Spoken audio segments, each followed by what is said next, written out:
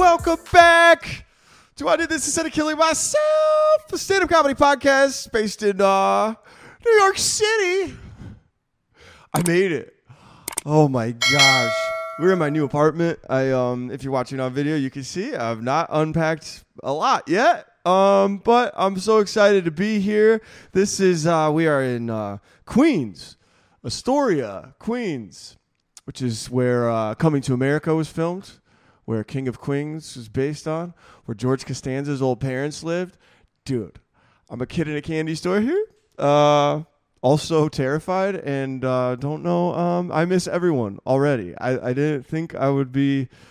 I don't know. I came last weekend to like drop some stuff off and I was excited, but now I'm just really sad. So thank you. If you're watching from Greenville, I miss you guys. And big thank you to Ben Jennings. Last week we had a roast show that Ben put on and for Alexis and me, and oh my gosh. You guys are huge assholes, but we laughed a lot at that show, and I cried a lot afterwards. It all hit me on Thursday when I was moving stuff out. And dude, I'm sentimental. I wept like a baby. So thank you everyone for coming and for saying bye. That was really special. And I care about you guys more than I realized, because I don't cry. Maybe I do cry a lot. I don't know. I cried. So come visit. We got space. And it's pretty cool. I don't know if you could see in the video, but behind us is, you could see Manhattan.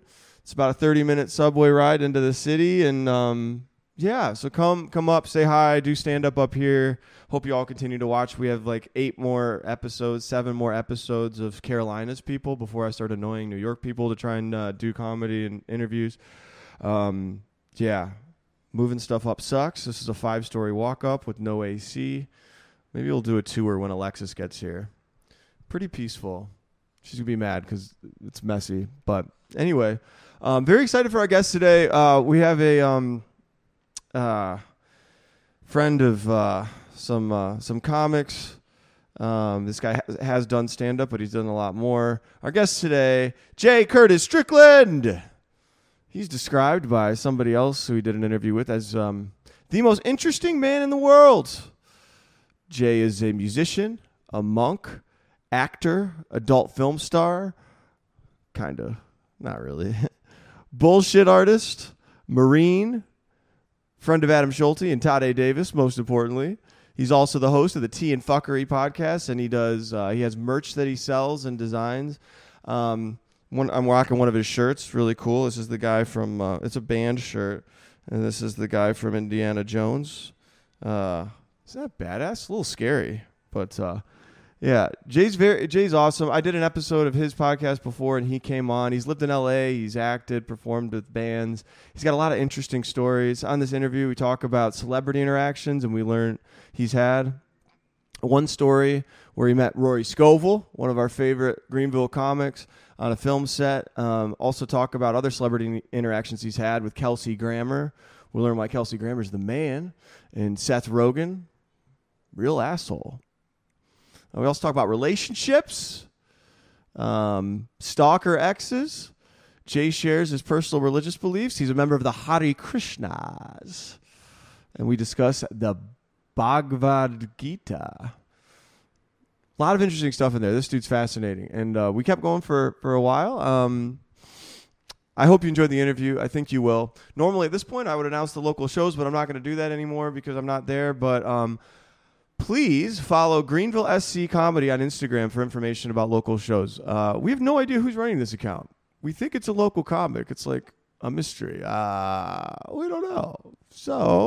But you can follow Greenville SC Comedy for any info on local shows. And I think they're going to be updating it weekly. So great resource. But anyway, thanks again for supporting the show and for saying goodbye, everybody. Love you. Miss you. Have a great week. And I hope you enjoy the interview. Here it is. Yeah. There's like one line of defense between the address and the location. Yeah. What's up? Welcome back, everybody. J. Curtis Strickland. David. Welcome to the show, man. Thank you for having me. It's been a long time I've wanted to do this show, and I figured I would have killed myself if I hadn't had the opportunity to do it. So I'm really grateful to be here. Yeah, dude. I'm happy to have you. And you, you came swagged out. And you Swagged out. Yeah. I got my Sun Studios shirt here where Elvis and Johnny Cash and all the greats recorded in Memphis. So Okay. yeah, man. Yeah. And I did, you sent me a little, podcast interview to like check out. And the guy, the Lord, shout out whoever that guy is. I don't know his background. That is Lord Nelson. He's the singer of the band Stuck Mojo. Okay. Yeah. Yeah. That guy gave you a fantastic intro. He said you're the most interesting man in the world. I don't know about One that. of. Probably the most crazy in the world. Yeah. And all your rap sheet, musician, monk, actor, porn star, vegan. I tried to. Yeah. Am I forgetting any? Marine. Yeah. Yeah. I forgot. Bullshit Marine. artist. Bullshit artist. No, all that's true. And friend of Adam Schulte, which is Friend a of big Adam one because Schulte that's how and- you and I connected. And Todd Davis. And Todd A. Davis. Yeah. Okay. Yeah, man. Yeah. Yeah. It's been a while since we talked. I think it was like over a year ago. Yeah. And I did your show. And thank you again for having me. That was Dude, awesome. and I went back and I re-listened to the episode, and I'm always kind of skeptical of myself. Like, I end up listening to the episodes as like an analysis of myself to kind of critique what I'm doing and how I speak and what have you. And we had a really good flow, man. Yeah. It was really good. I really enjoyed it a lot. Yeah. Absolutely. Yeah. And you're always welcome back. You know, Yeah. so. I appreciate it. And that podcast is the Tea and Fuckery podcast. Now it's called the TNF podcast because I wasn't getting a lot of traction on YouTube because of the swear word in the name. Yeah. As somebody with a volatile name of, suicide, I appreciate that you Tea and Fuckery. I kept going on YouTube looking for your podcast, like old episodes and whatnot, and it was like, "Are you thinking of ending your life?" Yeah. And I'm like, Yeah. "Well, don't entice me here." Yeah, You know, I'm it's like, really bad. Yeah. Didn't think of that, but for search engine optimization, it brings up the suicide hotline before anything else. People probably end on some list somewhere, like, Yeah. Yeah. Yeah, no, it was great, man. Yeah, for sure. So since it's been a while, how do you know Adam and Todd? So Adam, he and I have been friends for a really long time. He's a really great dude. We've traveled on the road together. I did technically do stand-up a handful of times on the Emotional Reassurance tour with Adam Schulte and Craig Longino and Chaz Scoville. Yeah. And that's an Dude, Craig and Chaz are great. I literally just saw Craig at a show recently. Oh, good. Yeah, he comes to there's a mic here. Coffee Underground, have you been to that one? Yeah. I went to a few with Schulte and those two. I think we did a few dates here, and then there were some other ones in Georgia and Florida. Okay. But it's a great little venue. And Craig Holcomb. Yeah? Yeah, he Saw him last was night? emceeing. Yeah. It's good to hear that Craig and Chaz are still performing. Yeah, absolutely. I haven't seen Chaz in a minute, but he does come out occasionally. Nice. And big fan of his brother Rory. Okay, so I have an interesting story about Rory. You do? Okay. Can you believe it? Yes. Well, no, I can't, but Rory, seriously, one of my favorite comedians. Maybe my favorite, actually. He's pretty fucking funny. So I did this film called The Legacy of the White-tailed Deer Hunter.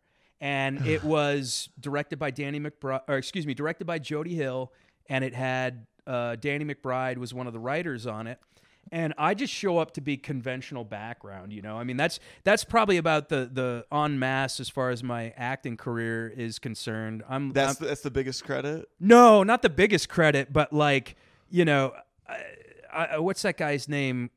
Cole Sprouse or whatever, the guy that's like got a whole IMDb full of background work or whatever, which you're never supposed to put on your IMDb. But I ended up doing that, which is funny because I've been vegan for over a decade, But I was what's the name of this movie again? The Legacy of the White-tailed Deer Hunter. The Legacy it's of the on White-tailed. Netflix. Yeah, and so we could find you on Netflix if we pulled the.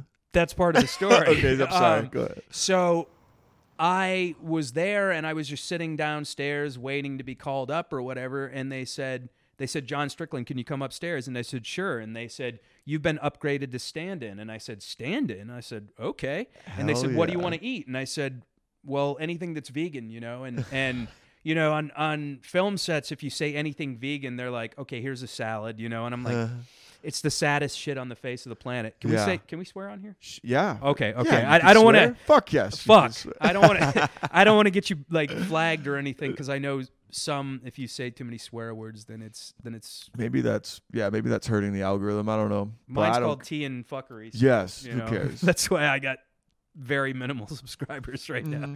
But so they upgraded me to stand-in, and they said, you're going to be a stand-in for Rory. And I'm like, Rory? I said, why does that name sound familiar? And come to find out, they went and introduced me to him. They said, oh, this is Rory Scovel. And I'm like, I know your brother.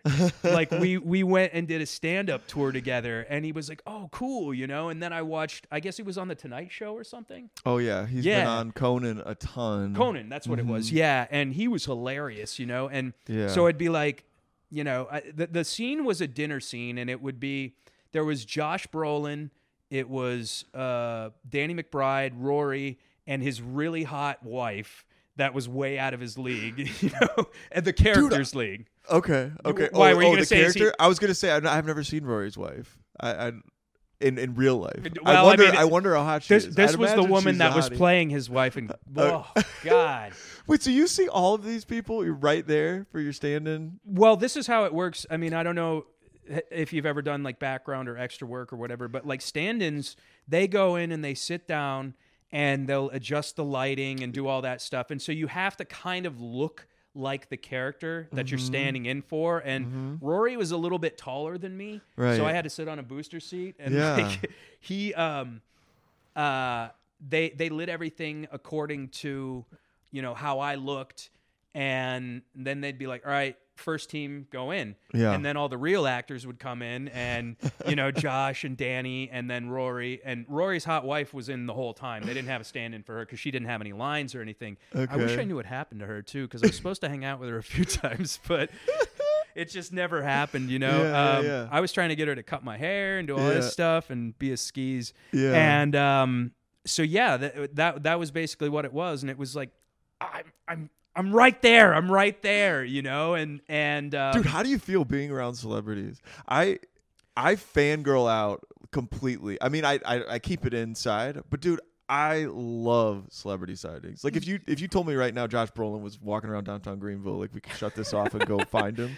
Like, it's interesting, and I don't want to sound like pretentious or anything, but like, my dad used to drive for musicians, and so I've kind of been involved in it for a big portion of my life. And so I got to meet a lot of musicians and, living in Hollywood, like I was telling the story in my podcast, like I'd see Alicia Silverstone all the time at like the farmer's market. And, I guess it would depend on the celebrity. Like if I met Harrison Ford, I'd lose my shit. Yeah. I'd be like, I got to go in the other room. If I met Eddie Murphy, I'd lose my shit. I mean, there's a select few that I'm like super enthralled and inspired by, those two having been two major like inspirations as far as my performance career. But en masse though, if they're cool, that's great. But there were kids that, I went to the Stella Adler Academy in Hollywood, and there were kids that would go. It's an acting school? Yeah. Okay. It was a pretty prestigious one. Stella Adler, she was part of what was called the Group Theater in New York, which was founded by Konstantin Stanislavski, that also produced Lee Strasberg, Sanford Meisner, Udo Hagen, all those people. Okay. But Stella Adler is famous for training Marlon Brando. Oh, wow. And so, a lot of these kids were super enthralled by the Hollywood lifestyle, and they would go and show up at like, the oh God, that name is eluding me right now, where they hold the Oscars, which was right down the street from me. That theater. It's the name of the theater. Okay. It's named after not Kodak. I don't know. Anyway, they would go and show up there and be like trying to catch pictures of celebrities and stuff. And I'm already in my mid-30s, so I was just like kind of nonplussed by it. Yeah. I mean, I don't geek out about shit like that very often because they're human beings and they're No, people. totally. And like, Totally. the whole like Gaga factor kind of turns a lot of people off. Oh, sure, it does. I know how to act, and I do act pretty, but deep down, I do love seeing them. I appreciate I fucking saw that person that made a huge impact on culture somehow. Like whatever, they're famous for a reason. I'm just like, that's fucking cool. I'll tell you 2 celebrities I had the privilege of doing security for at a club that one I would be happy to meet again. For sure. The other one, not so much. Yeah.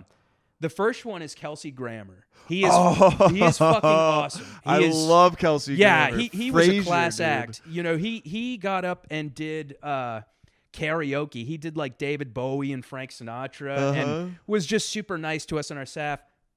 Seth Rogen is a fucking prick.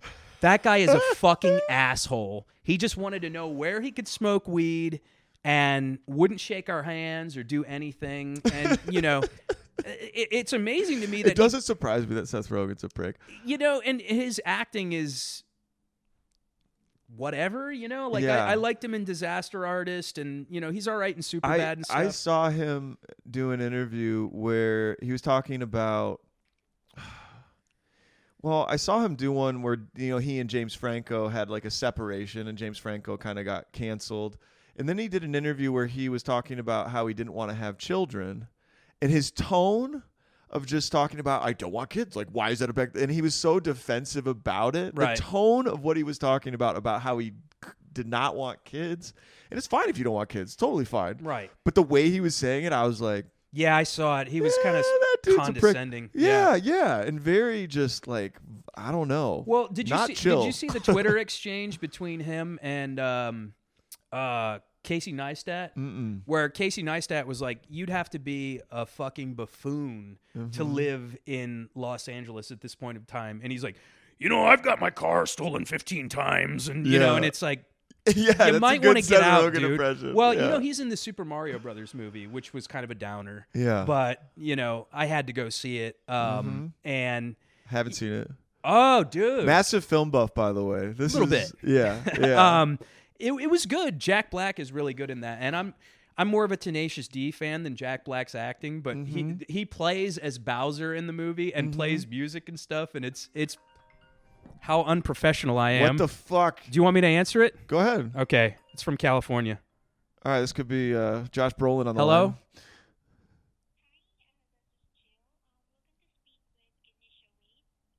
Oh, I think you have the wrong number. but she's my girlfriend, so maybe, try another number. It might work. Okay.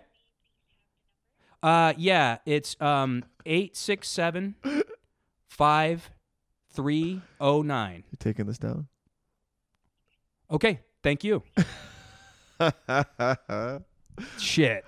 They're trying to get a hold of your girlfriend? No, I changed my number because I had a stalker, and it was getting bad. It was really fucking bad, and I don't know if anybody's ever had a stalker, but it is not cool. Like, you think as a guy it would be cool to have a stalker. It is so not cool. Damn. And so, I had to change the number. I don't know if she was a stalker or she just really didn't know how to convey that she liked me or something, Okay. It was like some Glenn Close, like Fatal Attraction shit. Interesting. Let me turn this fucking thing off. Okay. But so you're going back to the celebrities you had seen that 2 of them stood out. Kelsey Grammer and Seth Rogen. Okay. Who else? I did security for Patton Oswalt. I didn't really talk to him. Okay. But he seemed like he was pretty cool. Don Coscarelli, director of Phantasm, was awesome too. Okay. Yeah, I mean, they're just people. They put on their pants like everybody else. And did you ever hear the story about Michael Jackson when he wanted to just be a normal person and shop at a grocery store one day? No. Tell me about it. It was sad, like you don't really get the experience of, like I said, just being like a normal human being. And they shut down a grocery store, excuse me, so he could just go in and shop and just like a Make-A-Wish kid, like yeah, pretty much. I mean, his face is falling off, so I guess that's probably I just want to be normal. Well, and I feel bad that does suck. You're right. I feel bad for the guy because he had kind of a fucked up childhood, and Joe Jackson I mean, he was like cracking the whip on those kids, and Yeah. and they just, some of them made it out of it. I guess Janet's all right, and some of the rest of them, but yeah. Yeah, so the parenting style of the Jacksons with the Jackson 5, Joe Jackson's the dad, right? Yeah. Yeah. Like he drove them to, practice, rehearse. There's a really good made-for-TV movie that was on, I want to say ABC years ago, and they were Jehovah's Witnesses, and Okay. Jehovah's Witnesses are notoriously cheap, Mm-hmm. like a lot. One of my friends was a Jehovah's Witness, and he was like, Sorry, Michael Garrick, if you're watching. Oh, don't be disfellowshipped. Actually, he was disfellowship because he did comedy. So Really? yeah, shout out Michael So you're gonna have Garrick. to tell me about that, but like, unless it's, No, go ahead. Go ahead. So there was a section in it where, and I was gonna say, my buddy was like, hey, I think there's a lot of people that join the Jehovah's Witnesses just so they don't have to buy gifts for the holidays for their family, But there's a scene in it where they were like, Dad, we want a color TV, and he's like, we're not gonna color TV like that, and just. I think they just want to be misers, Mm-hmm. So wait, no, okay. This fellowship thing is always interesting to me because it's Yeah. like, it's so heavy, Mm-hmm. like you can't talk to family members and Yeah. stuff like that. Yeah, honestly, I don't have a lot of detail around it. I mean, I knew him since he started comedy, and but yeah, I think for whatever reason, I mean, and Michael is he's the nicest dude in the world, so it's really, and not even like a dark, dirty comic. So like even the nature of what he was doing wasn't really, So you can't do stand up if you're a Jehovah's I don't Witness? know if that's true. I don't know, but it I know he's not a part of the church anymore. Jeez. So Well, I mean, the Hare Krishnas are very similar in that, if you go against what they call the party, which is ISKCON, the International Society for Krishna Consciousness, you're essentially disfellowshipped. okay, And there's a lot. What is HISCON? ISKCON, International Society for Krishna Consciousness. It's like essentially the Vatican of the devotees. For Jehovah's Witnesses only, or is for that Hare Krishnas. For what? Well, so I'm a practicing Hare Krishna. I say practicing. I'm Okay, smoking. educate me. I'm an idiot. Okay, so this is No. where the former monk thing comes in. I was doing political activism, and I was just like, with the. Can we get into politics? Is that Yeah, okay? sure. Cool. So, like, the left, they don't really have any goals. Their goal is chaos. They just want to create destruction and confusion. And I'm currently reading Saul Alinsky's Rules for Radicals. Okay. And so, and that's one of the objectives in there. Yeah. And so I was involved in the Occupy Wall Street movement for a moment. I'm like, what are we doing? Like, Yeah. what's the end game here? Yeah. What do you guys want from all this? Yeah. And they couldn't really give an answer, Mm-hmm. And so they, I just got real disenfranchised with that. And I said, I did like the typical like 60s hippie thing. I'm like, well, I'm going to join the Hare Krishnas. And I happen to have friends that were involved in it. And so I did. But they have a strong... so if you had to outline the tenets of the Hare Krishnas, like what? Okay. So the Hare Krishnas, the goal of Hare Krishna is to know and love God. And, I have my vices. I was initiated. I guess I kind of went back on my initiation vows, but I'm working on it. I'm trying to get off the caffeine and off the tobacco and all that. But So that's part of it, as a part of. it's not really a part of it. It's more so, they say you can do what you're doing. Like if you were a stand-up comic, you could continue doing stand-up comedy. Just add Krishna into your life. Just Krishna consciousness is knowing and remembering Krishna. And What's Krishna? well, Krishna is God. do you want to hear a funny story about Krishna? Sure. Okay. So there was a few devotees, the followers of Krishna, and they were going to this like VFW hall that they had. They were trying to get supplies and stuff for some event that they were having, and there was like a Black Hebrew Israelite group that was in there that was like preaching like all sorts of very militant, staunch views and whatnot. And one of these devotees was black, and they said to him, they said, brother man, they said, what do you believe in? And he goes, well, I believe in a black God with a white girlfriend. They're like, oh, word? Like that. And basically, Krishna is, we revere Krishna as God. And, Okay. you know, how deep do you want to get into this? Continue.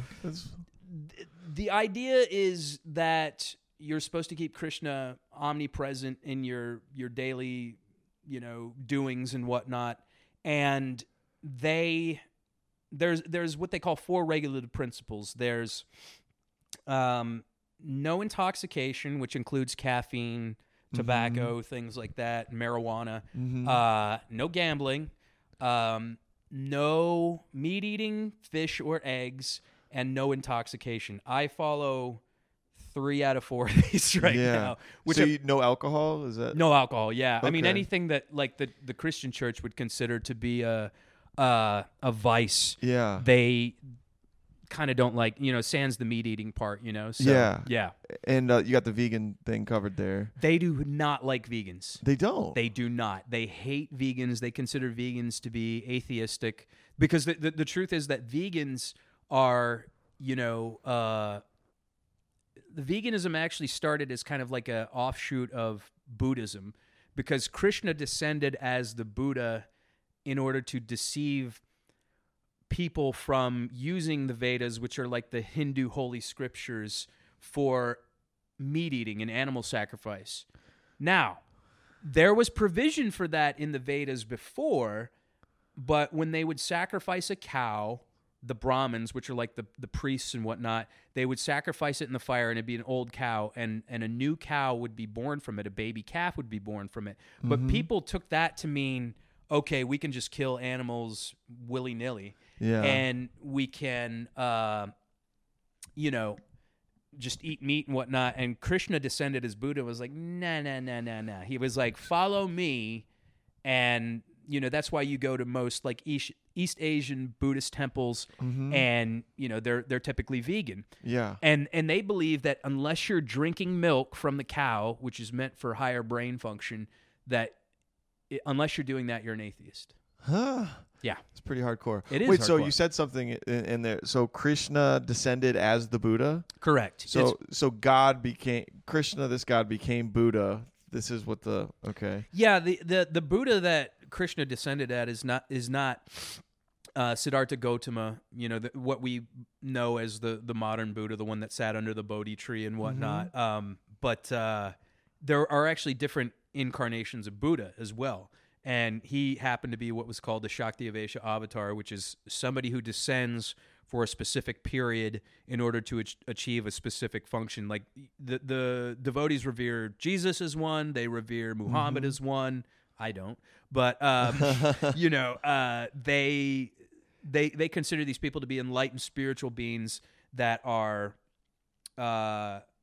intended to preach to a specific group of people at a period of time. Some people consider Haile Selassie to be one. So it's they're an embodiment of this, you know, higher power that can access, or so that the people in the time that they were living could access the truth. David, I thought we were going to be talking right? about horrors. I know. We We're can. all this heady, like, we'll get to the horrors, esoterics. but I'm trying to understand. I'm just trying to understand. That's kind of what it is. It's the embodiment of God in different periods of history, so that those people can access the truths of Correct. God. Yeah, like a Okay. messenger. That's That's why, a messenger. you know, I have Yeah. a big problem with Christianity in that they believe it's the only way to salvation. And I'm like, have you known any other way? Like, have you done your research on any of these other, like, religious sects or anything like that? And, Yeah. you know, if you grow up in the South, as, you know, many of the people around here have, it's kind of sheltered, and a lot of this information is kind of not accessible, you know. But Yeah. so now with, you know, the advent of the internet and things like that,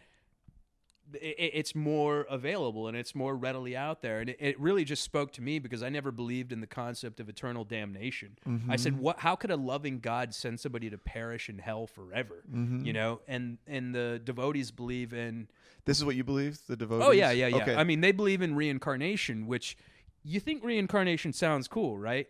It is not cool because the whole idea is to get what they call back to Godhead, and you want to be able to ascend to the heavenly planets which is Goloka Vrindavan.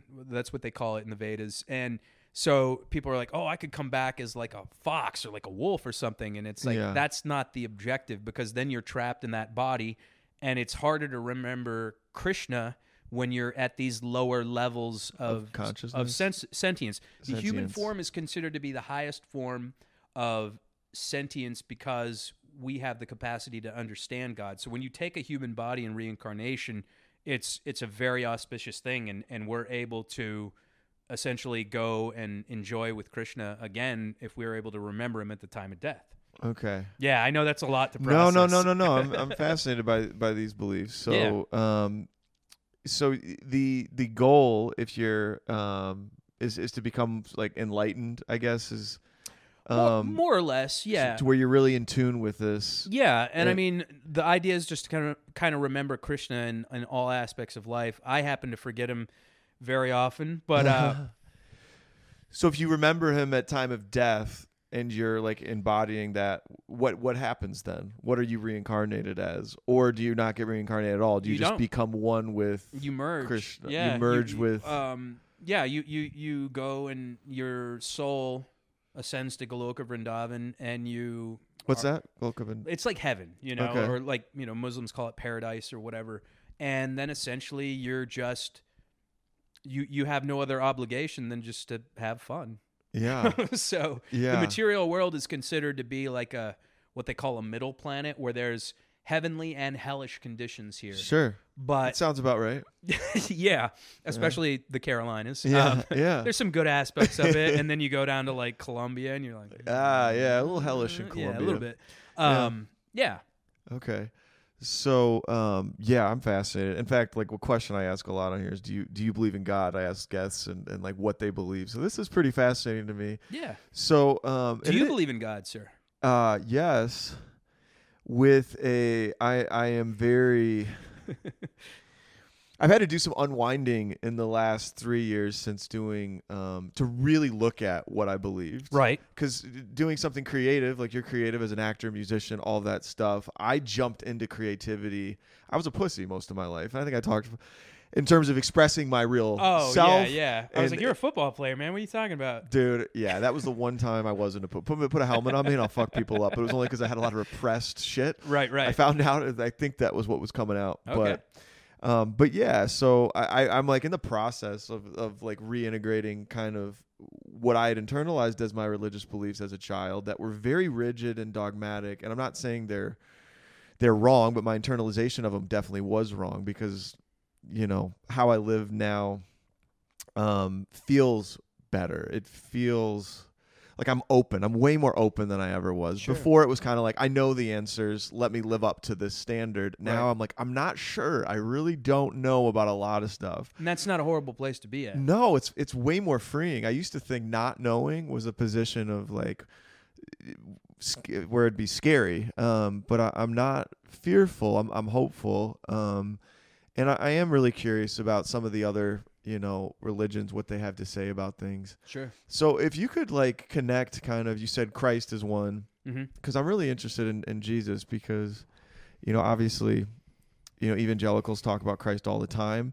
but a lot of other, religions do, focus a lot on Christ. Like how does Jesus fit into your belief system as one of the embodiments of Krishna, I guess, or just... Well, he's not per se an embodiment or a messenger. You said? Said? Like I have like I've mentioned this on other podcasts. I have a different appreciation for Krishna now that I've become more versed in the Vedas, because I understand the importance and the significance of him. I don't follow him per se, but I'm not the kind of person to be like a detractor from anybody that does. I almost consider it to be like okay, here's how I do it. It's like a ranking system. Okay. And I'll go ahead and rank what it would be almost like different tiers of school. Of course, I'm going to put the Vedas as the highest, right? I actually rank Buddhism lower than Christianity, and the reason is because they don't believe in a personal God. Buddhism is essentially atheistic, right? Buddhism believes that they're going to merge with what's called the effulgence, or the impersonal Brahman. and that there's mention of that in the Vedas. Are you guys getting all this? There's mention of that in the Vedas, but it's not the ultimate goal. It's more like a limbo per se. Yeah, because once you Purgatory. die in Buddhism, you just kind of become one with everything, right? Your consciousness just You become nothing essentially. yeah, which basically means nothing, Right. because if your distinct identity is gone, Who wants that though? no, nobody. Like what? That's basically you die, nothing happens. Right. That is atheistic. I hear what you're saying. And then I would rank.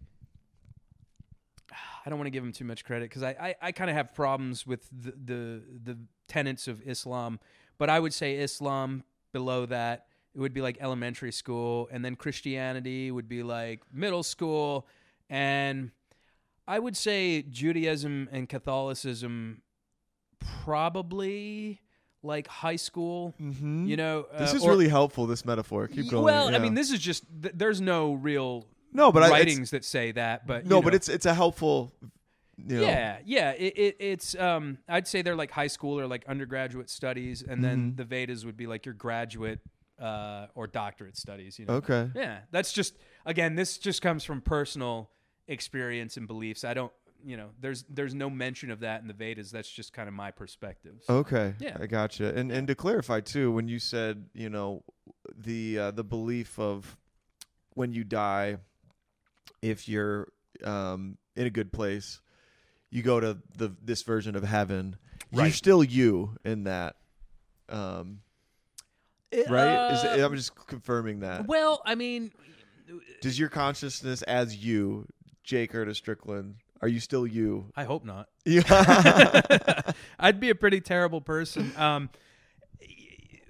One of the things that I have the biggest problem with in America is how we have so much allegiance to identity. Yeah. You know, like I'm white, I'm black, I'm Yeah. Christian, I'm American, what have you. Mm-hmm. In the end, it doesn't matter. Yeah. And we have to look at each individual body as a soul. Sure. And Yeah. so, when everybody's like, oh, this person is X, Y, and Z, it's like, Yeah. nah. No, Like- I agree. Totally. Like, let's just treat them like they're a normal human being, Yeah. You might find out something fascinating or something interesting about them, Mm-hmm. It's not meant to be taken as, like I said, identitarian politics. I have a huge problem with that. I Yeah. have a huge, huge problem with it. And so that's kind of how I choose to look at the world. Like, we're all in this together. We're not matter. As Yoda says, not this crude matter. beings, we are not this crude matter. Yeah, like, exactly. Yeah. And Yoda's pretty enlightened, and I think Lucas was I think he was into Buddhism. Yeah. I think He borrowed a lot of archetypal ideas from Joseph Campbell. Yeah. Yep. Yeah. Yeah. And yeah, I think all this fighting and all this division and stuff, I align with a certain political side, but my spiritual path supersedes all that. Sure. I think it's just I asked the causes us to question fight. because, and I totally agree with the, over association with material things for your identity, whatever it is, and detaching from that is Yeah. so healthy. Oh yeah. If you can let go of some of that. Yeah. Agreed. But what I would like to believe is that in whatever afterlife may or may not be, that I could still recognize other beings as who they are or someone I knew. I think That's you what I would. would like to think you be would. able to do. Yeah. Yeah. Do you feel like because this will seg off into another discussion. Marriage, if you ever saw Marriage. Do you feel like you've met people that either, like girls you've dated or friends you've had, like where it's like, I feel like I've known you before. Yes.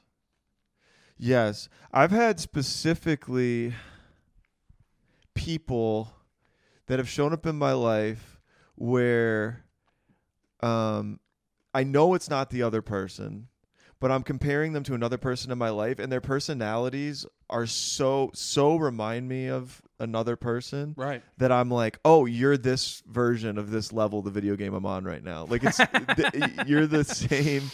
Yeah, I really feel like that, and it's strange. And obviously, there's probably idiosyncrasies that make them different. What video games are you playing? Oh, I don't play video games. Oh, do you not? I suck at video games. Oh. I don't have anything against gamers. Even Madden? I sucked at Madden. Really? Terrible, and never really got a lot out of it. You know what's the worst is when you suck at Call of Duty. Yes. When you've been in the actual military and you're like playing against kids that are like 14 and 15, and it's like, you're not good at Call of Duty? I used to play it, but it made me really angry, and so I only play just fun video games now. For sure. Playing Link's Awakening. Okay. I know they just released a new Zelda, but I ended up buying like 5 Zelda games for my Switch. Okay. But then I would just get high all the time. Yeah. And so I never got. I was never consistent with one game, you know? Yeah. But getting back to why'd you ask that? You asked, if I've met someone that I felt like I knew before. What is this reincarnation stuff? Somebody was telling me about the twin flame theory. Have you heard that? No. Oh, so like the twin flame theory is like, you meet somebody and you're like, I feel a connection with you, and like, I don't know. I thought I met a girl. I don't know. Maybe she's still eligible or whatever, to where like, I was like, I feel like a really strong connection with you, and like, as far as like dating's concerned, I'm done with dating. I'm fucking done with it. I am ready to court. You know what I'm saying? You're ready to court. I'm ready. I think I'm ready to get married, And Hell yeah. That's a little intimidating to some women, but it is what it is. I just want. A lot of women are looking for it, though, I think. Are they really, though? I don't know. Are they really? I think they're still. I think our society has placed like this de-emphasis on marriage, and that we're, you meet a lot of 30-year-old cat women and stuff that are just like, oh, I don't think I need to marry. I don't think it's important. And then when they look for marriage, they it's all the wrong qualities in a guy. It's always, I wish I was taller. I think I've got my height going against me, truthfully. But they always, they look for Chads, and like, I've got some Chad qualities, I think, but like, I'm not. There's a uniform in the South. Tell me you recognize this, where it's like, it's like the Dockers, the cutoff Dockers, the polo shirt, the mesh baseball cap, the Clemson class ring, and the wraparound sunglasses. You know what I'm talking about? Yeah, that's all of Mooresville, where I live. Okay. Yeah. It's really disenfranchising because I stick out like a sore thumb in LA. Yeah. And like even there, it might be a sore limb, Yeah. Because I'm really just. Yeah. I don't fit in at all. Yeah. No doubt. Yeah. Yeah. It's it's really interesting, the tension between like this pressure to, front and put on this uniform, and to have this persona on social media, because women do it, guys do it. Yeah. Fuck, I do it, to a degree. I try not to, but like, there's a really good podcast interview. It's the Modern Wisdom podcast. I don't know if you listen to that one with Chris Williamson. He had this guy on. I forget the guy's name, but he's like this dating coach, I guess, and he's from the UK. And it was a really in-depth interview. It was like 2 hours long, and it wasn't like pick up that stuff. It was kind of about the state of things when it comes to men and women trying to find relationships. And there is this tension, because on the one hand, I think there is a genuine desire for authentic connection and love. But I think a lot of people feel like in order to get it, they have to project this image, but that's not the real them. Well, so it's like, to what extent can you be the real you in the face of these pressures to project a false you? Yeah. And, there are a lot of criteria. A lot of women do, judge based on height or, whatever. Financial status, things like that. But it's kind of a shame there's such an emphasis on that, because it's like hard to crack through that to like get to know the. I think most girls just want to match you when they go out. They want to be sure that their guy matches them, and they don't. Status. Resource. All that shit. I think women are more concerned what other women think. Mm-hmm. I think women 100%. Are concerned. They can like a guy all day long, but if their friends don't like him. Right. You might as well forget it. It's almost more important sometimes that the friends like, Yeah.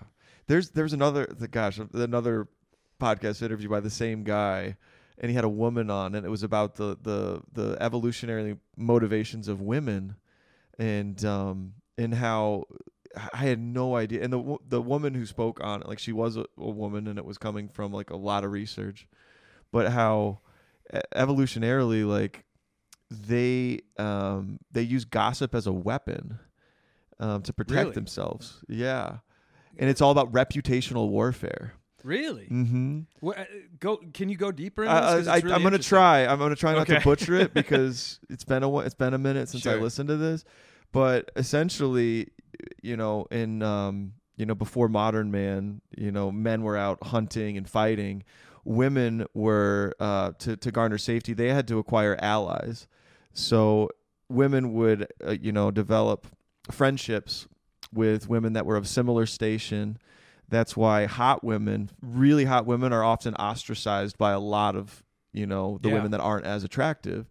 And it's all about how can they angle to give themselves a better chance with the fittest male. So they'll form alliances, and they form trust by expressing authentic vulnerability. So if one woman shares something that, is embarrassing or something that could really, come back at them, then that other woman could be like, okay, I can trust you as a friend, and we'll form this little alliance. Right. And then they'll use, if they want to get a woman out of a certain group, they'll say things. And you hear women say things like this in modern society, where they'll say something that's not really, it's kind of wrapped as something that's not a dig, but it really is. Like they'll say, I'm just really worried about Katie's drinking or something. And they'll just throw that out there. That's mean. AKA really Katie's a fucking alcoholic, and they'll gossip like that, and it's vicious, and it's this whole world that men are clueless to. Yeah. When I listened to that, I was like, oh my God. Do they do that with guys too? Oh yeah, I'm sure. Well, I don't know. I don't think guys.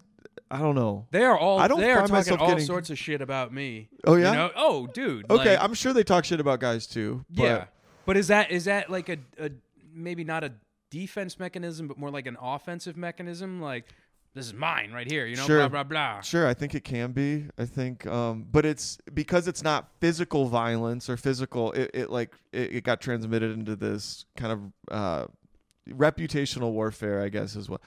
And they care about how many partners they've had. Like yeah. Whoops. For a guy, porn star over here, yeah. And so that's important. Like you want to be viewed as a high value mate. So if you slept with a ton of people, that they don't like that, getting I slept around. with one of this girl's friends, but I think she set me up, dude. I think I was set I need up. a piece of chocolate. Go for it, bro. Yeah. I think she set me up. Yeah. Well, they got my address, and then all Is this a stalker? I don't really want to call her a stalker. I think she's just a tryhard more than anything. Yeah. She they got my address, and then all of a sudden I started getting all these matches on Tinder. Like, hey, you want to smoke weed and hang out? I'm like, this is too easy. I'm like, how? And you can triangulate where you want to search for your Tinder date based on their address. Yeah. Which is kind of fucked up if you ask me. It's a fucked up mechanism. I don't know if that's what happened, but yeah. She kept mentioning her friend, and this girl had the same name as her friend, and I'm like, something's going on, something's up, and I don't know, like this could just be me reading into it or whatever, and yeah. So same name, and you slept with the other one?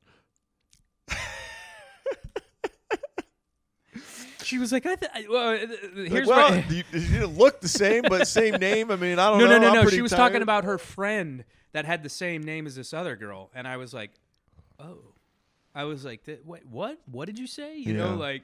And then she was like, I think we should just hang out and smoke weed, and I was like, get in there, like let's go, and then she was like, I liked what we were doing better. I was like, get your shoes, get out, and I sound like a total pig, but like I didn't really come to that realization that I think I wanted something more until I realized that this is futile and this is useless. I don't really like. I get no emotional fulfillment from it anymore. I get no like satisfaction. Casual sex. not really. Yeah, I you know? agree. And I mean, I got to have my era of hedonism when I was back in L.A. and it was great. You know, don't get me wrong. But Yeah. it just doesn't. It's not as good as having something long lasting. And, For sure. And, you know, you can't really grow with a person when you're just having one offs. You know. Yeah, 100%. So that's kind of my thoughts on the situation. Yeah. Well, yeah, the inner life of women, that was fascinating. It sounded exhausting to me. Because if that socially is something that's on your mind a lot about, you know, your friendships and how you stand in the eyes of other men and women, and I mean, guys, we think about it too, but do not man. be friends with women. Be friends. No. Be acquaintances. Be nice is what I was gonna say. Don't be a dick. I mean, and I'm notorious. That's a pretty good life philosophy in general. Well, I mean, yeah, exactly. I'm not like I ride the line, and sometimes like this is like the bipolar thinking in me, where it's like I'm either too much of a dick or I'm like, hey, you know, let's hang out, let's go watch movies, you know. And so I really have to kind of find that balance, you know. But like, yeah, yeah, you're either too much of a simp. Much of a simp or too much of a prick. douche. Yeah, exactly. Split the difference. I'm more of a prick than I am a simp lately, which I think is probably better off. But you know, you got to really find that perfect kind of balance. You know, Yeah. like don't bend over backwards to help them, but simultaneously, hey, how you doing? You know, Yeah. like your one friend was saying, what's happening? You know, Yeah. Like, Yeah, you should get into stand-up, dude. Although, well, okay, so I would just say, like, I want to. because I want to tell you where I'm at on my simp meter. Okay. Go for it. Because I don't know. I mean, I tried to be nice, and you know, what? I'm looking for something. Oh yeah, we forgot. Well, because Yeah. I wanted to say those two girls, Liz and Whitney, were really fucking cute. And like the one girl, Liz, man, she was about you, man. I think. Oh, she's great. Yeah. Yeah, she's awesome. She was something else, man. Yeah, you know, she's great. She's a socialite of Greenville, as she says. And Whitney's, she's out in L.A. now. I know, so, and yeah. I missed it. Yeah, yeah. Not to say that anything would have happened, but No, you know but what I'm saying. But I found, okay, so a couple of things. Like, as soon as I got sober, it immediately, well, it was amazing, and you're sober too. Sort of. Like the cold approach at a bar is now like Harder. You know, very much, because Yeah. you're really aware, and you're also aware of how annoying you could come across. So Sure. like I'm ultra. I went from being, you know, pretty bold when I was drinking to like, yeah, I'll talk to a girl, I'll go right up. You know, Oh, yeah. no issue. And then, you know, you just retreat and don't do it at all. And then now I'm trying to like be like, okay, you don't have to like keep your distance. Like if you see a cute girl and she looked at you, there's no problem going up and saying, hi, my name is, you know, David. Hi. Like, hey, what's up? And then once the ice is broken, you know, it's fine. But like that is to me like one of the hurdles I'm working on right now in terms Were you of a like, slayer when you were drinking? Oh, not really. No. Not really. I feel like you would be though. I mean, you're almost. Like, well, I was. This place is amazing. Like this guy's tall. He's got the flowing locks. Like he should have it going on, man. No. Hit Liz up, No, man. Let's call her. I mean, I do. It's hit Lizzo up. Yeah. Shit, Not yeah. Lizzo. Liz. Lizzo? Oh, Liz. Yeah. Yeah. You know Lizzo. Give her my number. No. No. But yeah, no. It's fine. I don't mean to like say I'm like I never date or anything. I do, but it's that's like the thing. That's the like you know how when there's something that you know you have to get over, like you see and you know you have to do that thing. Like there's a like stand up like was that like that for me. Like I got to get on stage the first time, and as long as I would be like and then I did it. Yeah. You know. How's that going for you, by the way? Fucking great. Yeah. I love stand up. Nice. As much as I did if more than when I started. Nice. Yeah. But that was you felt like that was the hurdle you had to overcome. Yeah, that was the hurdle of expressing myself authentically to others, and then now it's like with another person and sharing your whole self with that person. Yeah. And in a real relationship, you have to kind of be that open for it to really work. And I was probably closed off in my past relationships in my 20s, where like, yeah, I was in a relationship, but I was still all over the place. Didn't know myself that well. Wasn't opening up because I didn't know what I would even share. Or maybe you just didn't know how to speak that language then, you know? Yeah, definitely not. I hadn't done any work on myself. I was just... Well, and that's kind of my thing, too, is that I just didn't really feel like I was in a position spiritually, mentally. Yeah. I'm still working on the physical aspect, you know? I just feel as though... And I still have work to do. I mean, I think we all do. It's just one of those things where it's like, you know, you gotta, you know, when you're ready, you know, you're like, and I'm at this point where I'm like, I'm ready, you know, so, call me, you know, it's one of those, one of those hurdles you have to surpass where, you know, you got to be happy with who you are, you know? 100%. And the woman has to love, as Chris Rock says, the crust of the motherfucker, you know, like the bad parts, all the bad stuff, you know, like you gotta, and that's something you have to contend with too. But you know, simultaneously, it's like, okay, I might have been a useless meth user at one point in my life, which I was. Okay. And I still have my teeth, thank God. Yeah.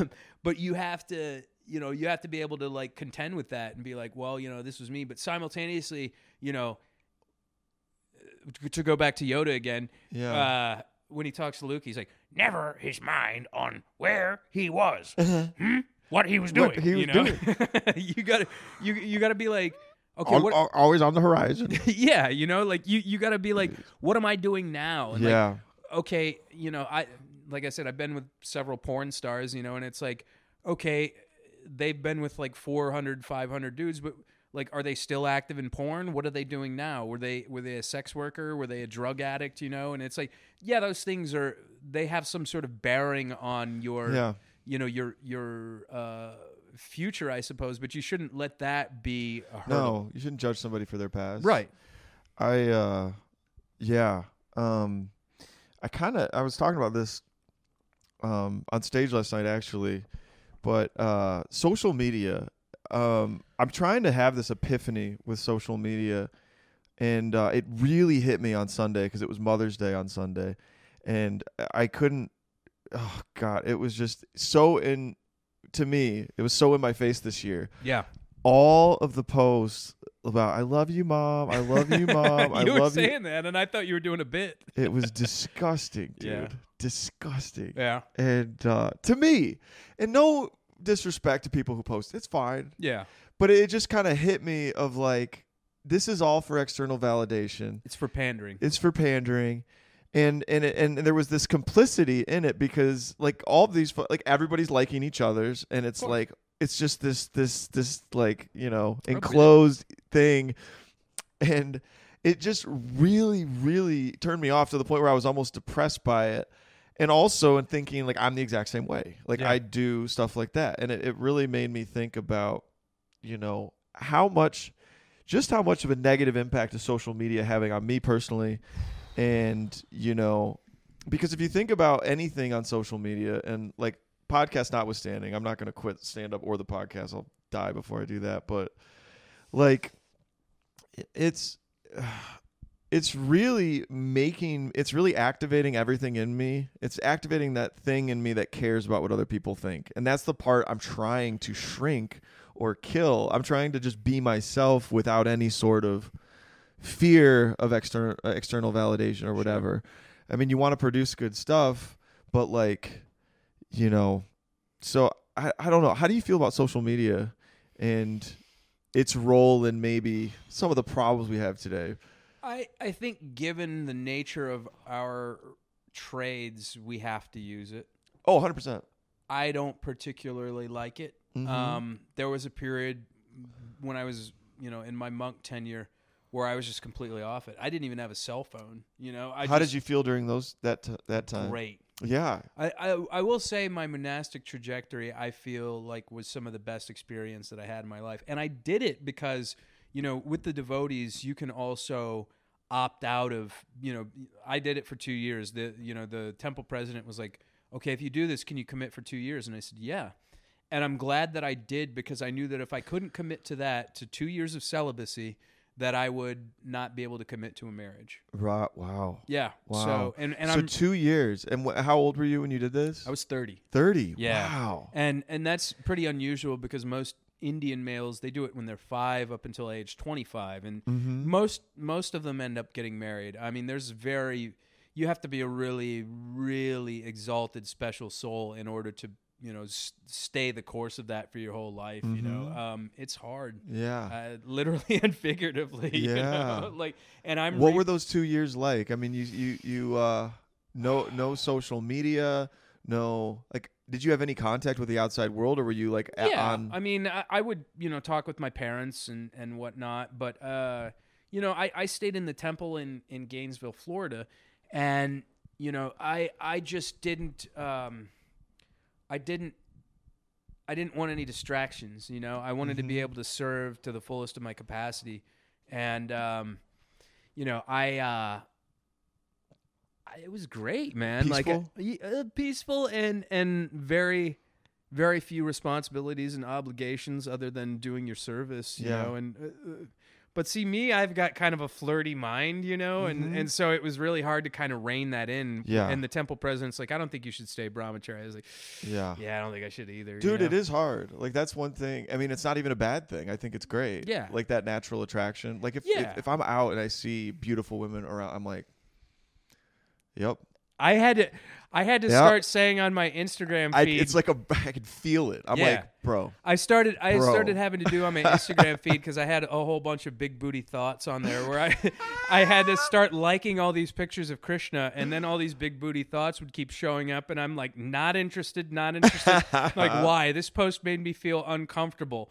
And then it's like, they're still doing it. They're still slanging it at me. Yeah. And so I'm like... But what if you transpose that into real life and there are a bunch of big booty thoughts in front? To me, I almost feel like that's not that bad. Oh, I mean... I would love to be surrounded by beautiful women all the fucking time. Well, here's... Not because they're, here's whatever, the thing. but... There's so many, beautiful, chaste women that end up joining the movement, but the thing is they get married off so quickly that, it's such a niche... It's such a niche religion and a niche spiritual culture that, you really got to snatch them up quick. Yeah. Or they will get snatched up, and no women with children. I ain't playing somebody else's save game. Let's be clear on that. This is a dating show. I mean, my mind typically goes to this sometimes because it's on my mind, but. Yeah, that's a prerequisite. I don't want to do olds anymore. I don't do fats. I hate to sound like a pig, but when you say that, they're like, "Oh, every woman thinks they're fat," and I'm like, no. But the little thickness is not bad either. You know? I don't mind that so much anymore. I used to kind of like women that were, I don't want to say thin, but shapely. But man, I got with some in the past that were just like. One of the porn chicks was just like, she was perfect. I was like, oh my God. She's like, oh, I'm kind of worried. I was like, don't even worry about your weight. It's perfect. Stay the way you are. Yeah. Great. I love it. So. Oh man. Yeah. Shit. Where were we going with that? Big booty thoughts. Big booty thoughts. Social media. Yeah. Oh, yeah. I really think that social media, I mean, I'm trying to do this. Like, what I want to do now, and I don't know, it's been a day of this, literally. Today is me trying to cut back. On social media? Yeah. So okay. I woke up today, and I was like, you know what?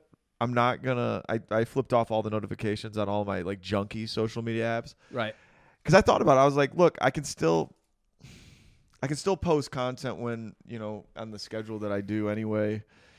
And what do I do when I normally post? I'll post and then I'll check it in 20 minutes. Be like, how many people liked it? I'll be like, is this being well received? Maybe I'll share it on my main page or whatever. And I'll let my mood be kind of dictated by its reception.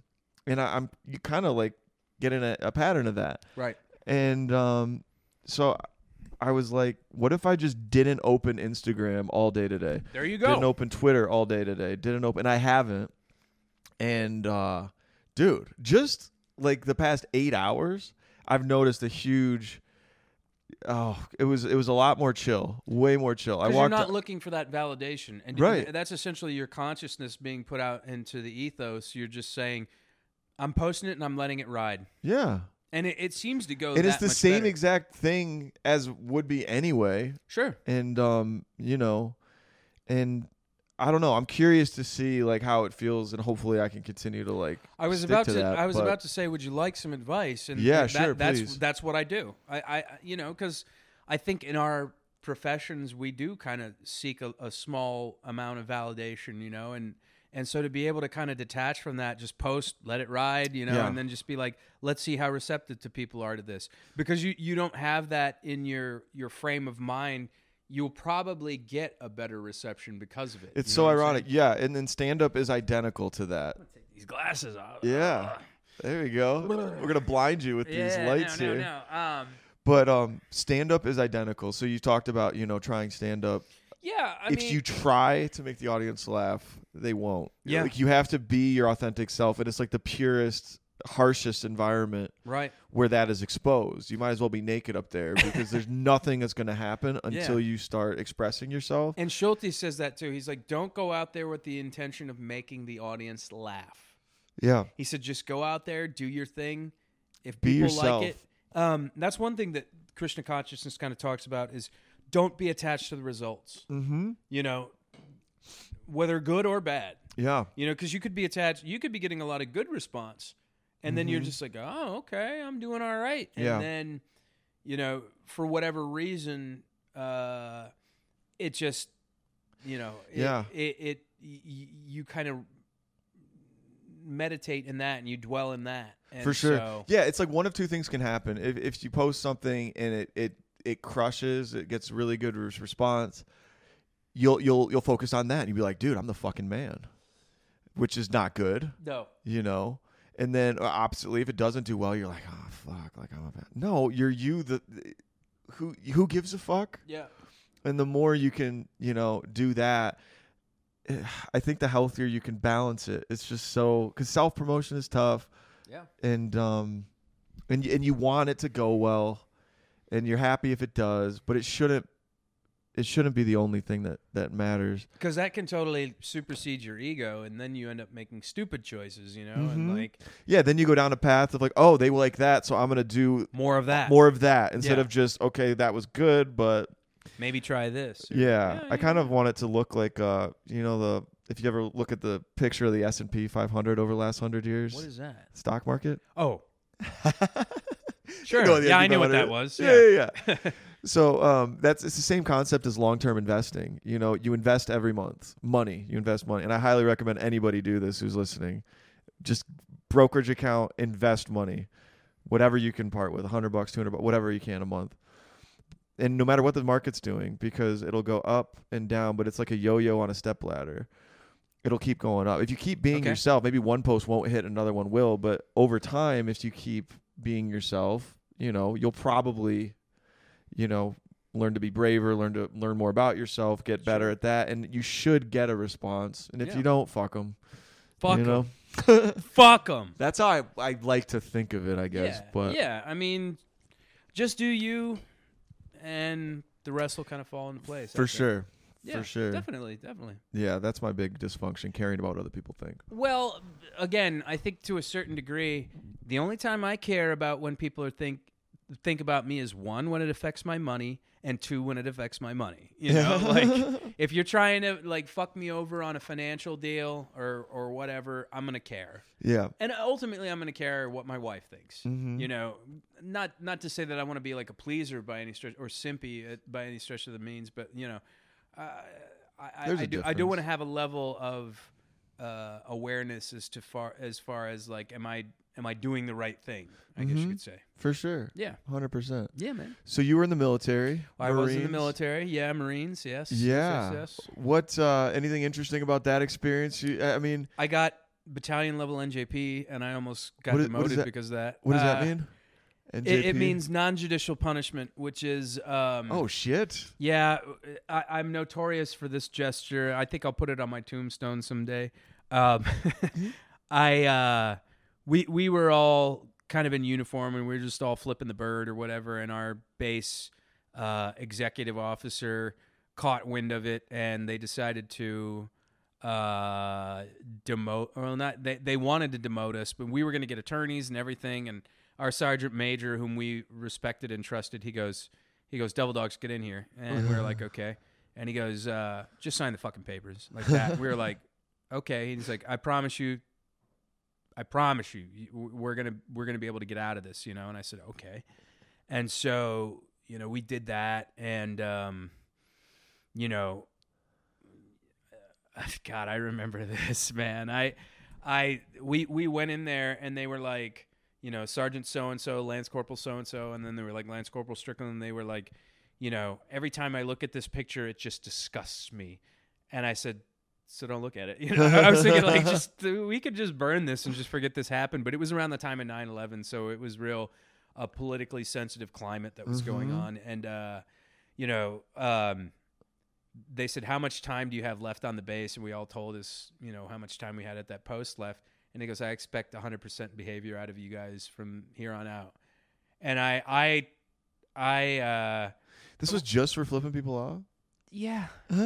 But again, like I said, it was around a time when having America in a bad light would have been a bad look. Was this around the time of Abu Ghraib or whatever? God, I don't remember. It was like a few months after 9/11. And shit. Okay. It was almost essentially like COVID for us. We couldn't go anywhere. We couldn't leave the base. And when they finally gave us like off-base liberty and whatnot, I was attached to the Provost Marshal's office, which is the police. And I wasn't a MP by trade. They needed extra security and whatnot, so they gave me a badge. And you know, we're alone with our own minds, and we're just like, you know, like fuck it or whatever, and took a picture, and somebody found it, and they said, okay, fuck you guys. That seems a little uptight to me, but it is. Yeah, but also simultaneously, I was able to understand because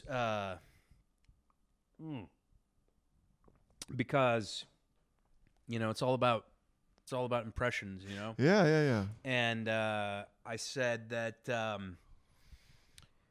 I just said that I didn't really give a shit. I will tell you an interesting story. Around the time that this was happening, it was my birthday, and they said, "All right, Strickland, you're going to go to the base dinner." They had dinner for all the Marines that you had to go to, and the commanding officer and the sergeant major was there as well. And I'm a notorious troll. I trolled my own prom. I trolled Valentine's Day when I was in elementary school. I shaved my head completely bald and bicked it. I took a Bic razor to it, and I wore, Schulte will know this band, Converge. There's an album called The Poacher Diaries, and it's got this angel with its head being crushed. And everybody else is wearing a suit and tie, and I showed up like just not giving a fuck. And everybody was trying to stifle their laughter. Even the sergeant major was like, yeah, because he didn't like the CO, you know. And you know, I didn't care, you know, and that level of lackadaisicalness in my life, it's sometimes been beneficial, but it's also been detrimental. And you know, I think you should present your authentic self, but simultaneously, like, don't go too overboard. Toe the line when I was gonna wear an Indian headdress and shit like that, and like, you know, just be a total fucking goof. But then I was like, you know, I was listening to Landau, your thing with Landau, and he's like, some guy coming up there with a cowboy hat and a cowboy, you know, and it's like, that's too much. You know? So totally. The glasses were enough. You know? Yeah, for sure. Yeah, that type of rebellion makes you sound like you know, a musician. So, which you are. Dabble a little bit. You're an artist. A little bit, you know, jack of all trades, master of none. Sure. So tell me about the music stuff. So what do you play? And like, what is your passion with music? And do you still Jew harp? Jew harp? No, I don't for play Schulte? Jew harp. Yeah. I think I might be Jewish down the line somewhere. My mom's got a very Jewish last name, Mayer. No, I don't play the Jew harp. I play guitar, bass. I sing a little bit. I play a little bit of piano. I played trumpet in high school. Okay. You know, it's it's one of those things that I wish I got to pursue a little bit more professionally. I mean, I guess kind of my height of fame was playing opening for Hatebreed, which there was probably about 2,000 kids there, which was awesome. Hell yeah. And we'd ousted our singer from the band because he said, no, I can commit to 2 bands. He was playing in another band at the same time. We're like, nah, get the fuck out. Which is fine because I'm actually directing a music video for his new band and, no hard feelings or anything. Yeah, we got to play to a huge crowd and Hatebreed ended up thanking us in one of their albums. And you were playing guitar for this? I was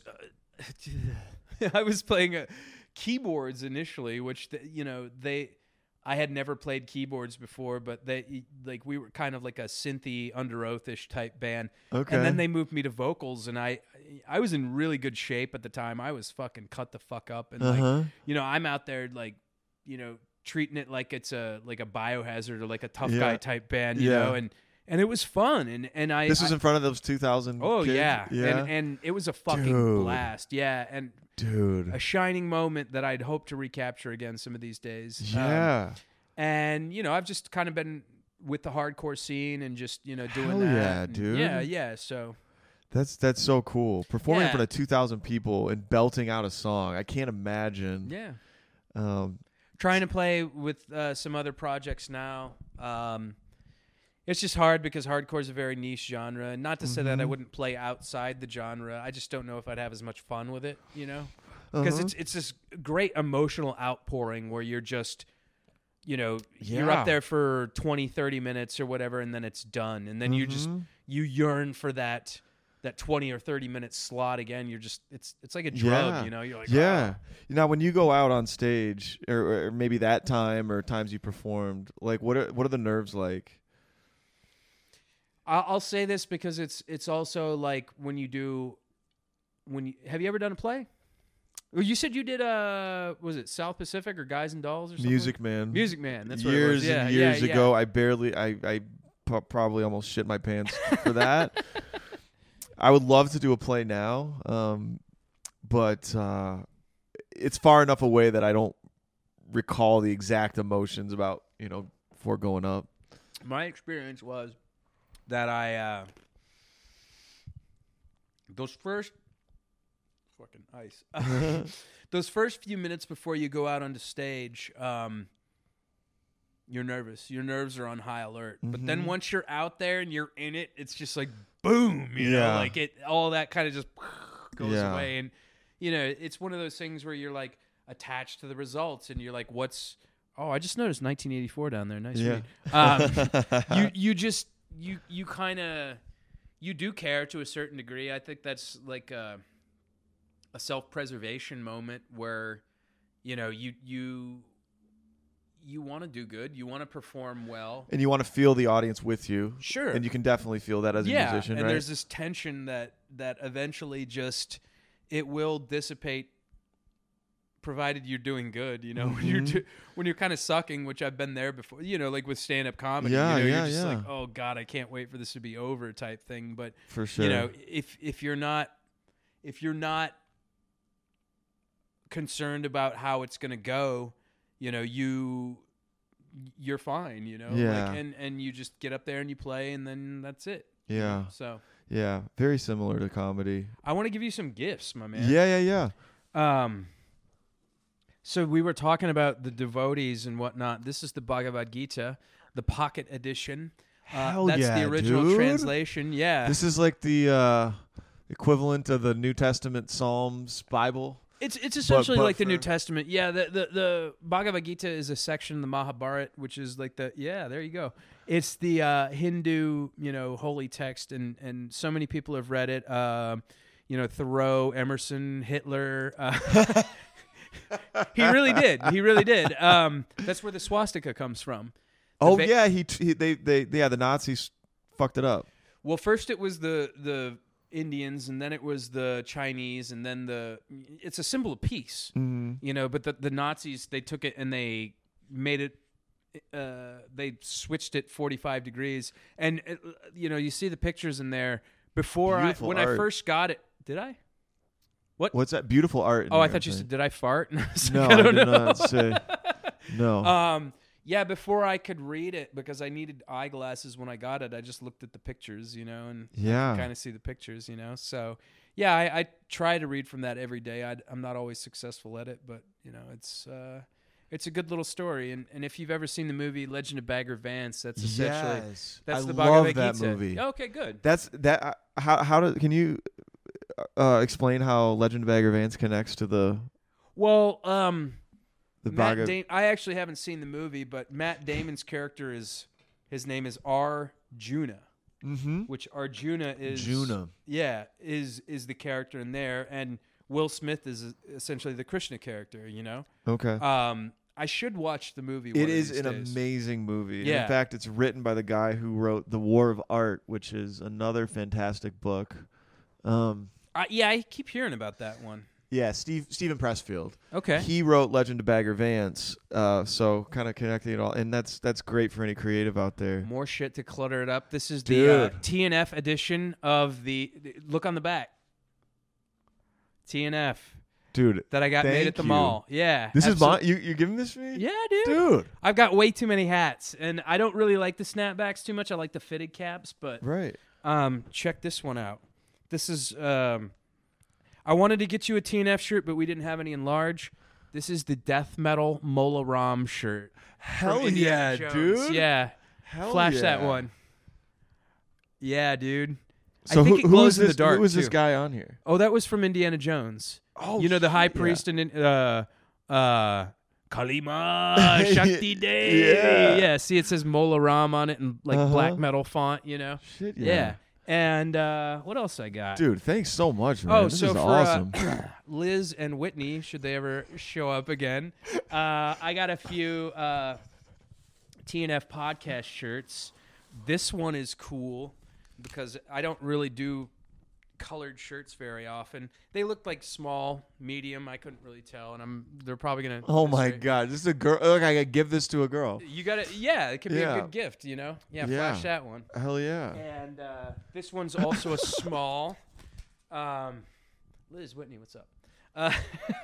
Dude. If I dated them, I'd have to be a package deal though, both of them at the same time, because they were really funny. I'd ultimately have to choose between the one. I'd have to choose between the one of them. This is my proposal to you guys, by the way. And see, here's the TNF original logo right there. Yeah, I love this logo. That was designed by Mr. Derek Buell or Buell. I can never remember his name, but and then I got a bunch of mediums and smalls. So. Dude, this is super gracious, yeah, man. This one's a V-neck cut. These were sported by some of the whores that I. Oh that's not a good. That's not a good endorsement, but that one's a V-neck cut, and they're just a lot of fun, Dude, yeah, I love this design. So you got a guy blowing up the world because he's too preoccupied by a girl. It's kind of phallic too, in that. Pop, you see it? Yeah, I do. The mushroom cloud. Yeah, and the nice little dog just chilling. That's my dog, Cherry. That's your dog? Yeah, man. Okay. Yeah. Love it. Yeah, I love it. Well, thanks, man. So, I came bearing gifts. It's something I always like to do for my guests and for, appearing on somebody's show. Yeah, actually, you know what? I have something for you. Oh. It's in my car. Oh. Is it weed? What's that? Is it weed? It's weed. You got me. No, it's not weed. It's I have some podcast T-shirts that dude. Yeah, I just printed like 20 of them. Oh, sweet. So you can't even really buy them anywhere. I thought about actually and I want to ask you about this because you run a merch company, and that's the other big thing you do, and we'll link that below. Sure. But yeah, I'll give you a shirt. But it's all it is it's a T-shirt with a little stand-up mic on the front, and then it's got the Hangman logo on the across the back. Just a white T-shirt. So. I love this. I love your whole setup that you got here. Appreciate I think it's it, great. man. Yeah, appreciate it. Where did you get that made at?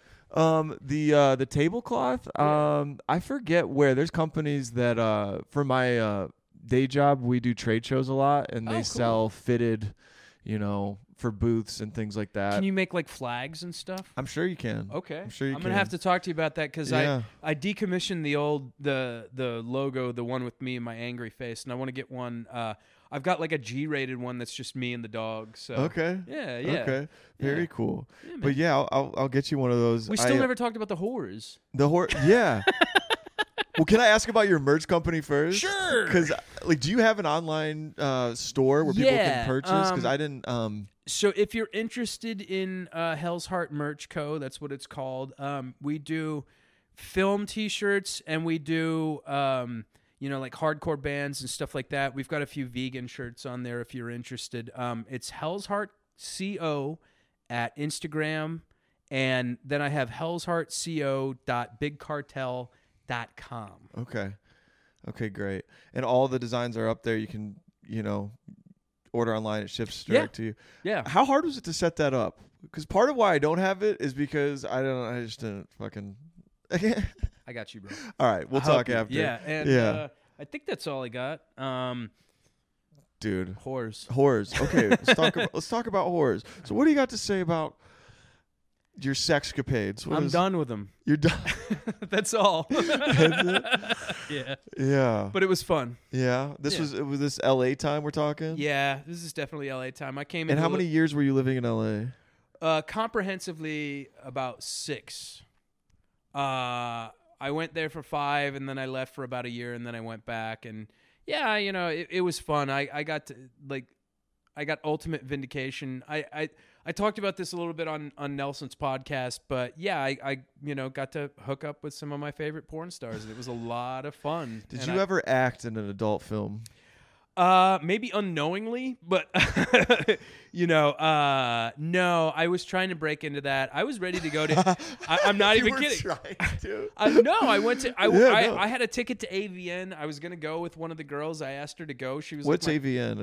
Adult Video Network? News Network. Yeah. That's what it is. And they have an awards ceremony every year. And I decided not to go, and I'm glad I didn't get into that world. But yeah, I mean, it was a lot of fun. It was. What are porn stars like in real life? Just normal people. Normal. I mean, they're a little scattered, but the ones I hung out with were chill and cool. Yeah. And to my friends out there, if you're ever interested, I can put you onto a few that are actually in North Carolina. So. Hare Krishna. Hare Krishna. Yeah, man. Hare Krishna. Yeah. Okay. Anything else you want to say about the horse? I probably could have bought a new car. What do you mean? That's how much I spent. Oh yeah. Oh yeah. This is not a good endorsement for the girls that I'm about to give these shirts to. No. We're talking about sexual partners and stuff, but like I said, I'm done with dating and I'm done with whores and I'm ready to court. He's ready to be. I'm ready. Make an honest. I'm ready to link it up. I'm ready to put a ring on it. So, yeah. Absolutely. That's it, though. That's pretty much it. It was a fun experience. I got to kind of, stick my thumb out to my college and high school bullies and stuff. So it was great. I loved it. What's your favorite movie of all time? Oh, you had to do this to me. Yeah. Of all time? Well, I have 2 recommendations for you based on today's conversation. Legend of Bagger Vance and MacGruber. You have to watch those 2. I will watch MacGruber. God, it would have to depend on the genre. Comedy. Start easy. Naked Gun. Naked Gun? Naked Gun. Hands down. I can watch that like it's a brand new movie every time. Is an OJ in that? He is in that. Yeah. And he's pretty good in that. He's pretty good at it. OJ is doing podcasts again. He is? Yeah. He has his own? Or is he guest? He's been guesting on them. Yeah, you should try to get him. I bet you we would do it. I'm serious. I'm dead serious. Dude, if I got OJ Simpson on here, I think I could get him on TNF, truthfully. I might have to have a couple people I don't want to get. I'd be scorned by the world, but I think I could do it. Yeah. But, God. Didn't he do the Full Send podcast?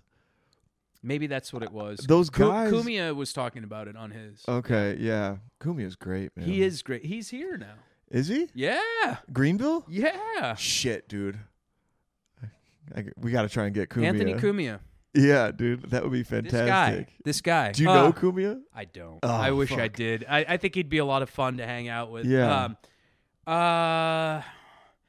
I mean, action, Hard Boiled, if you've ever seen that. It's one of the best action movies you'll ever see. Hard Boiled. It's with Chow Yun-fat. It's a John Woo movie. I mean, as far as like art house is concerned, Aguirre, The Wrath of God, which is it's a German movie which talks about Spanish conquistadors. It's got Klaus Kinski in it, who is one of my favorite fucking actors of all time. He's so good.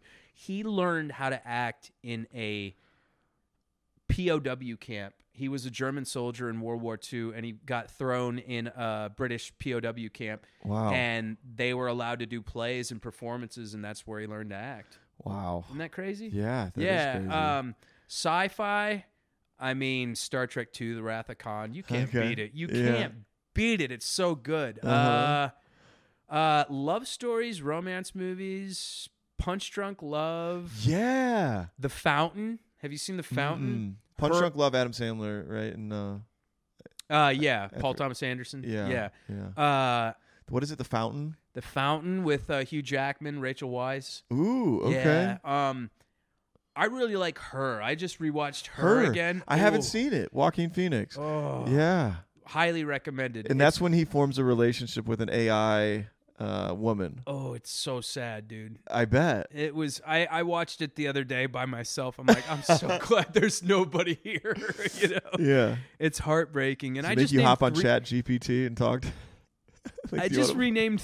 I named 3 romance movies, so maybe that's pretty telling. I don't know, but and then I don't know. Have I named it? Westerns, Good, the Bad, and the Ugly. Okay. And I think that's about it. You know. One thing I wanted to do is give a shout out to all my friends. Here's somebody that you got to have if he's ever on the area. The next king of comedy, Joe Bando. That guy is hilarious, and he's really pushing the envelope as far as, you know, pushing back against kind of the woke comedy, you know, like your Hannah Gadsby's and your, who is that, Carmen Esposito's or whatever, you know. Not to talk trash on other comedians and whatnot, but I find that stuff to be vastly kind of whatever, you know. Yeah, I agree. And Schulte, of course, Todd Davis. Yeah.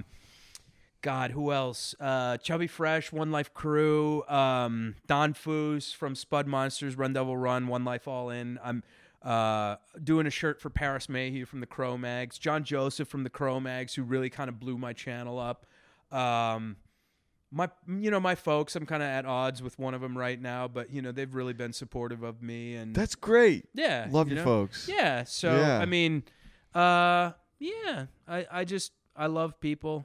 I love people more a lot than I used to, and I hope to continue to do great things, and I want to give a shout out to you, man, because you're doing great things, and like this guy's really grown as a podcast host. Like Thanks, he's just bro. Somebody was saying you're more kind of depressed or whatever, you know, or something. I was like, no, this guy's full of spirit. No, you just whatever you're feeling that day sometimes comes out. But yeah, Sure. dude, no, it's been this. Yeah, dude. I love it, great. man. I love it. I love what you got going on. I love the title. That's why I wanted to have you on my show, man. I was like, that's clever. Yeah. You know, so Yeah. it's been great, dude. I Hell love it. yeah. I love life. Yeah, that's good, man. I'm not going to kill myself. You're not gonna kill yourself.